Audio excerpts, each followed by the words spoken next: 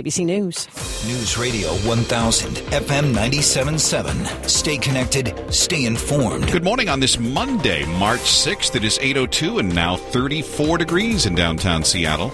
Along with Brian Calvert, I'm Amanda Factor, and here's what's happening. All kinds of traffic issues this morning. Kiera has an update in a couple of minutes, but first, the president of Finland will meet with Governor Inslee today. It's the start of a 5-day tour of the U.S. for the president's focused largely on security. The trip comes as Finland moves to join NATO in light of the Russian invasion of Ukraine. After a speech to a joint session of the state legislature, the Finnish president will travel to California, then Virginia and Washington, D.C. A man was rushed to the hospital after being shot multiple times in Seattle's Belltown neighborhood. It happened this morning about 4:20 near 3rd and Bell. Police have not released any suspect information. A local police officer wounded yesterday morning in a shootout with a suspect in Shoreline. It happened near 145th Street and 15th Avenue. An independent investigative team spent hours Sunday scouring the scene of a shooting involving a King County deputy. Just after 2 o'clock, a King County Sheriff's deputy was investigating a suspicious vehicle.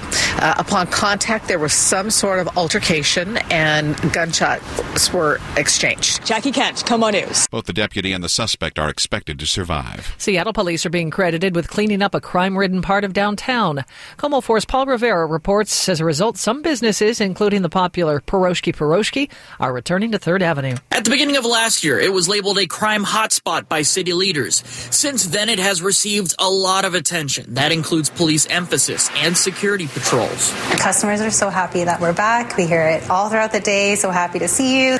Kim Foster, the district manager for Piroshki, said they've noticed a difference. As those in city government plot a new future for downtown Seattle, businesses staying open will be a part of that formula. As along 3rd Avenue and nearby, boards on windows and doors can still be seen. But ideas are being floated around. That includes finding new life for empty and closed buildings in the form of housing, bars, or restaurants. I think bringing back businesses, small businesses, bringing back restaurants, making this a destination for people to come. And a recent Gensler Research Institute study showed that people in Seattle want more social venues and more parks, bars, and restaurants. That's KOMO 4's Paul Rivera. It is 8:04. We're gonna start your traffic coverage this morning with something a little bit different. We've been talking all morning about a big problem in the southbound lanes of I-5 at Federal Way. We had several lanes closed. Matter of fact, for a time, all the lanes of that portion of the freeway were closed. We're going to get over to the news line this hour. Yep, Trooper Rick Johnson is with us. What more can you tell us about the situation there in Federal Way? Well, excuse me, this occurred about 5:30 this morning, and what we have, I just got off the phone with the sergeant at the scene. It's 2 vehicles and then 1 semi without a trailer, so a bobtail semi-cab. One of the drivers of the vehicle is at Harborview in critical condition, last we heard. So we're just obviously continuing with the investigation there, and yes, multiple lanes are blocked. If you can avoid the area, please do. It's going to be a little while yet before we finish our investigation. Trooper, we've come to know that a lot of times these investigations will take a long time, especially when one of the victims is critical, because you have to investigate everything in case that this turns real serious and someone actually dies as a result, right? That's correct.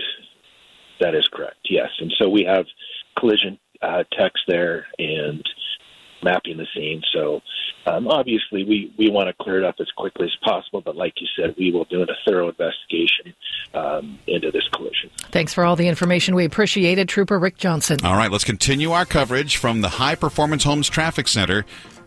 Here's Kiera Jordan. Well, it looks like we've had all lanes reopened with that crash, except for the right lane right now. But damage has been done, and we are seeing bumper-to-bumper backup from State Route 516. It's been adding about an extra almost hour to the drive, but now that we're able to get through, hopefully we can start to see some relief with that. Northbound I-5 has just been struggling as well, just due to the visual distraction, and so you're seeing this heavy drive out of the Fife curve. Then we've been working with an issue, icy road roads and multiple crashes. All westbound lanes of the West Seattle Bridge are currently closed at the Harbor Island exit. If you get onto the bridge, you're going to be detoured off at First Avenue, and you won't be able to get through there. We have our ramps from I-5 to the West Seattle Bridge. Those are currently blocked off and try and keep people from that area. Northbound I-5 is a real struggle from about mid-Boeing Field, and then eastbound traffic getting onto that West Seattle Bridge, and we're seeing almost a mile back up there. Our next Northwest traffic out, 8:14. And our forecast now is sponsored by Northwest Crawl Space Services. Let's get to meteorologist Kristen Clark. The occasional shower will interrupt that strong March sun this afternoon. Our highs struggle to reach the 50-degree mark, which is slightly below the seasonal norm for this time of the year. And as showers persist tonight into early Tuesday morning, at times will mix with wet snow, as low temperatures tonight bottom out in the 30s and close to freezing. So the possibility for icy road conditions does exist for the next few mornings, as the trend of showers will continue on the daily. In the KOMO 4 Weather Center, I'm meteorologist Kristen Clark. A little foggy in Arlington, where it's 35 right now. To the south in Olympia, cloudy right at the freezing mark. Here in Seattle, we have some clouds, some breaks in the clouds, a little bit foggy still, and 36. It is 8:07. We certainly appreciate being a part of your morning routine on this Monday. Washington's homeless kids stand a better chance for success in school under a bill that has now passed the State House. We get the update from Northwest News Radio's Corwin Hake. House Bill 1622 has passed the House unanimously, bringing closer to state law a plan to counsel, tutor, and provide housing to as many homeless K-12 students as possible, even reaching kids at risk of becoming homeless. Skylar Rood is a Republican state representative from Walla Walla. We know that students who are experiencing homelessness have lower graduation rates, and I think these additional supports go a long way to mitigate some of those challenges. The bill augments a measure that became state law in 2016, under which districts received grant money to identify and assist homeless kids. The updated bill provides more services and promotes collaboration between districts and housing authorities. The state Senate hears the bill next. Corwin Hake, Northwest News Radio. Youth in crisis here in Washington often don't get the proper care they need. KOMO 4's Theron Zahn tells us about another bill in the state legislature that would actually change that. But according to a state lawmaker from Issaquah, many of our state's emergency rooms and hospitals are where young people in crisis become stuck. They're there because of anxiety, depression, self-harm, and unable to get connected to the kind of help they need. They wind up being there for days, weeks, even over a year. House Bill 1580 aims to get kids out of this cycle. It was just passed unanimously in Olympia. It would create a new children and youth multi-system care coordinator. The care coordinator would be responsible for a multi-agency response and rapid care team to find the right care and living arrangements for children in crisis. Finding a path to discharge from the hospital into the services and care that they need, not only for the child, but also for the family. This would not only help children and teenagers get the care they need, but also take stress off our hospital system. The bill now moves to the Senate for debate. In the meantime, more children are caught in a health care maze. Theron Zahn, KOMO News. It's 8:10. That's time to get back to the Beacon Plumbing Sports Desk with Tom Hutler. The Kraken picked up a win over last year's Stanley Cup champions with a 3-2 overtime win over Colorado last night in Denver.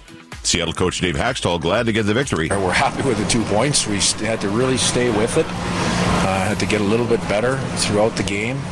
And in the kind of the small competitive areas, we wanted to be a little bit better as we went through the game. Something we talked about after the first. Yeah, I'll give the guys a ton of credit. Just stayed with it throughout. After sweeping their 4-game road trip, Seattle's now home to open a 4-game homestand beginning tomorrow night against Anaheim. The Washington State women's basketball team, Pac-12 champs for the first time ever. After beating UCLA yesterday 65-61, Charlize Ledger-Walker and Bella Maracatete combined to score 44 points in the win. The Cougs will now await their seeding in the NCAA tournament coming up on Sunday with the selection show. The Pac-12 men's tournament begins Wednesday in Las Vegas. Washington will face Colorado at noon. Washington State follows at 2:30 against Cal. And tonight, 10th-ranked Gonzaga faces San Francisco in the semifinals of the West Coast Conference Tournament, also in Las Vegas. The Zag women's team plays a tournament game today at noon against Brigham Young. Sports at 10:40 past each hour. Tom Hutler, Northwest News Radio. Thank you, Tom. 8:11 on this Monday morning. Another traffic update with Kiera in just a few moments. But first, nearly a year later, comedian Chris Rock is talking about the incident at the Oscars we all remember very well. You know, anybody that says words hurt has never been punched in the face. Comedian Chris Rock pulling no punches. Will Smith played Muhammad Ali in a movie. You think I auditioned for that part? He played Muhammad Ali. I played Pookie in New Jack City.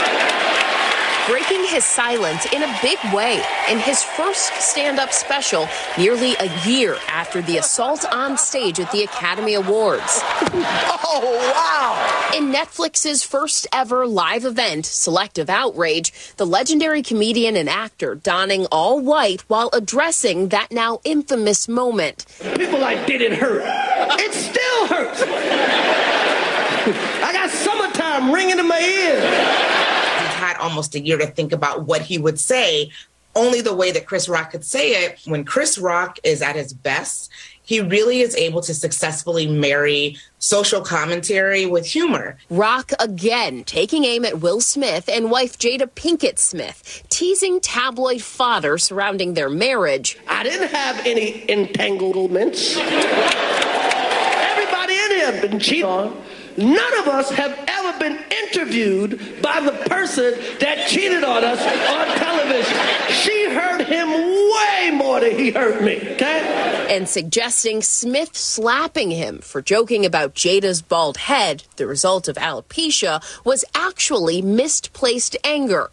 Rock has maintained he didn't know about Jada's condition at the time. Everybody in the world called him a...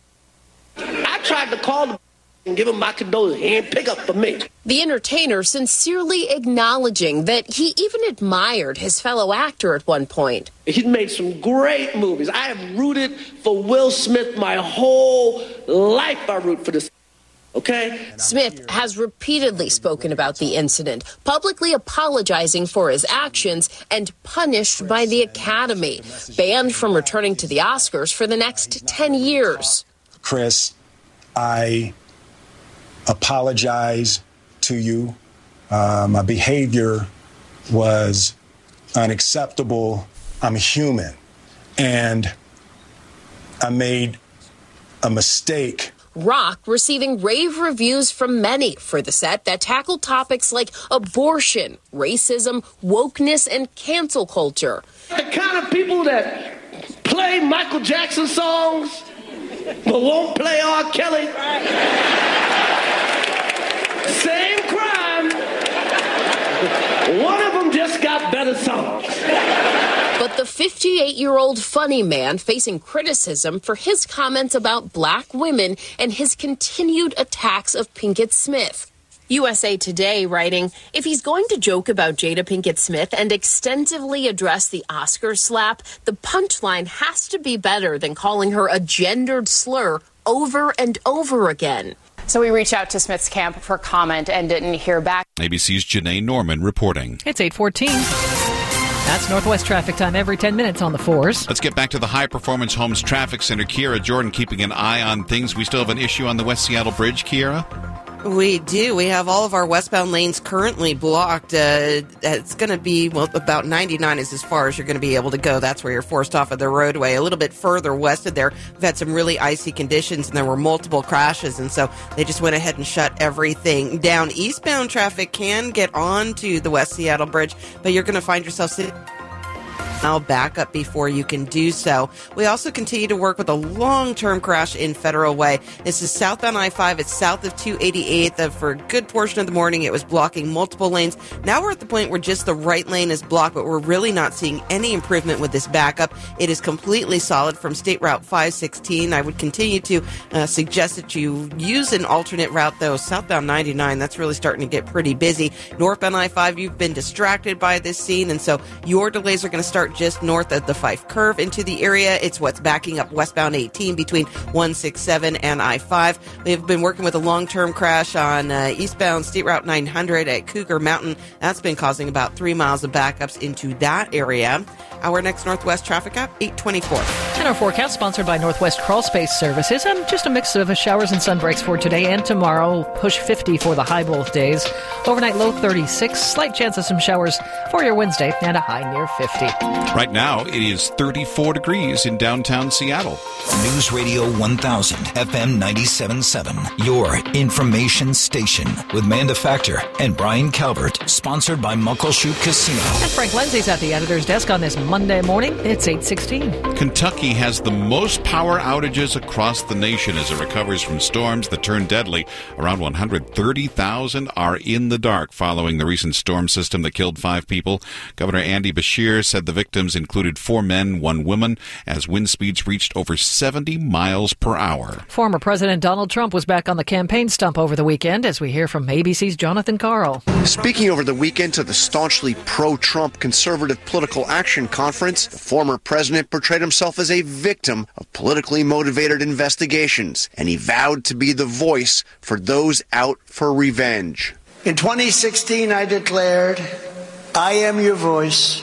Today I add, I am your warrior. I am your justice. And for those who have been wronged and betrayed, I am your retribution. I am your retribution. Among those who Trump said have been wronged were those charged with crimes for attacking the Capitol on January 6th.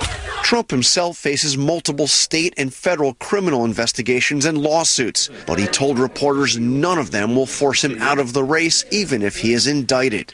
So you'll stay in the race? Oh, absolutely. I wouldn't even think about leaving. While Trump dominated CPAC, Florida Governor Ron DeSantis spoke this weekend at the Reagan Library. DeSantis is expected to challenge Trump for the Republican nomination. And while he didn't mention Trump by name, he took a veiled shot at the way the former president ran the White House. But I can tell you in 4 years, you didn't see our administration leaking like a sieve. You didn't see a lot of drama or palace intrigue.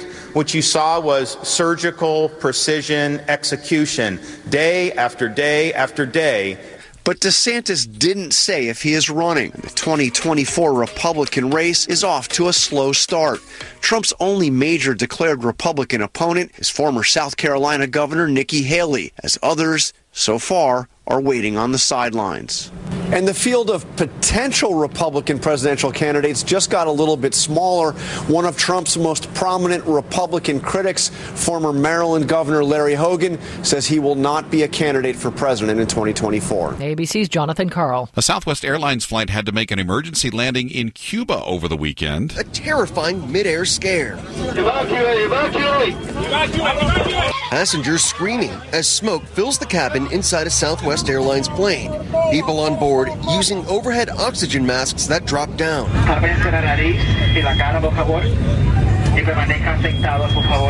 The flight was headed to Fort Lauderdale from Havana on Sunday. Southwest saying there was a reported bird strike to an engine and the aircraft's nose shortly after takeoff. We have bird strikes happen every day in commercial aviation, but very seldom does it require an emergency return. However, we always err on the side of caution, and that's what this crew did. The plane turning around and making an emergency landing.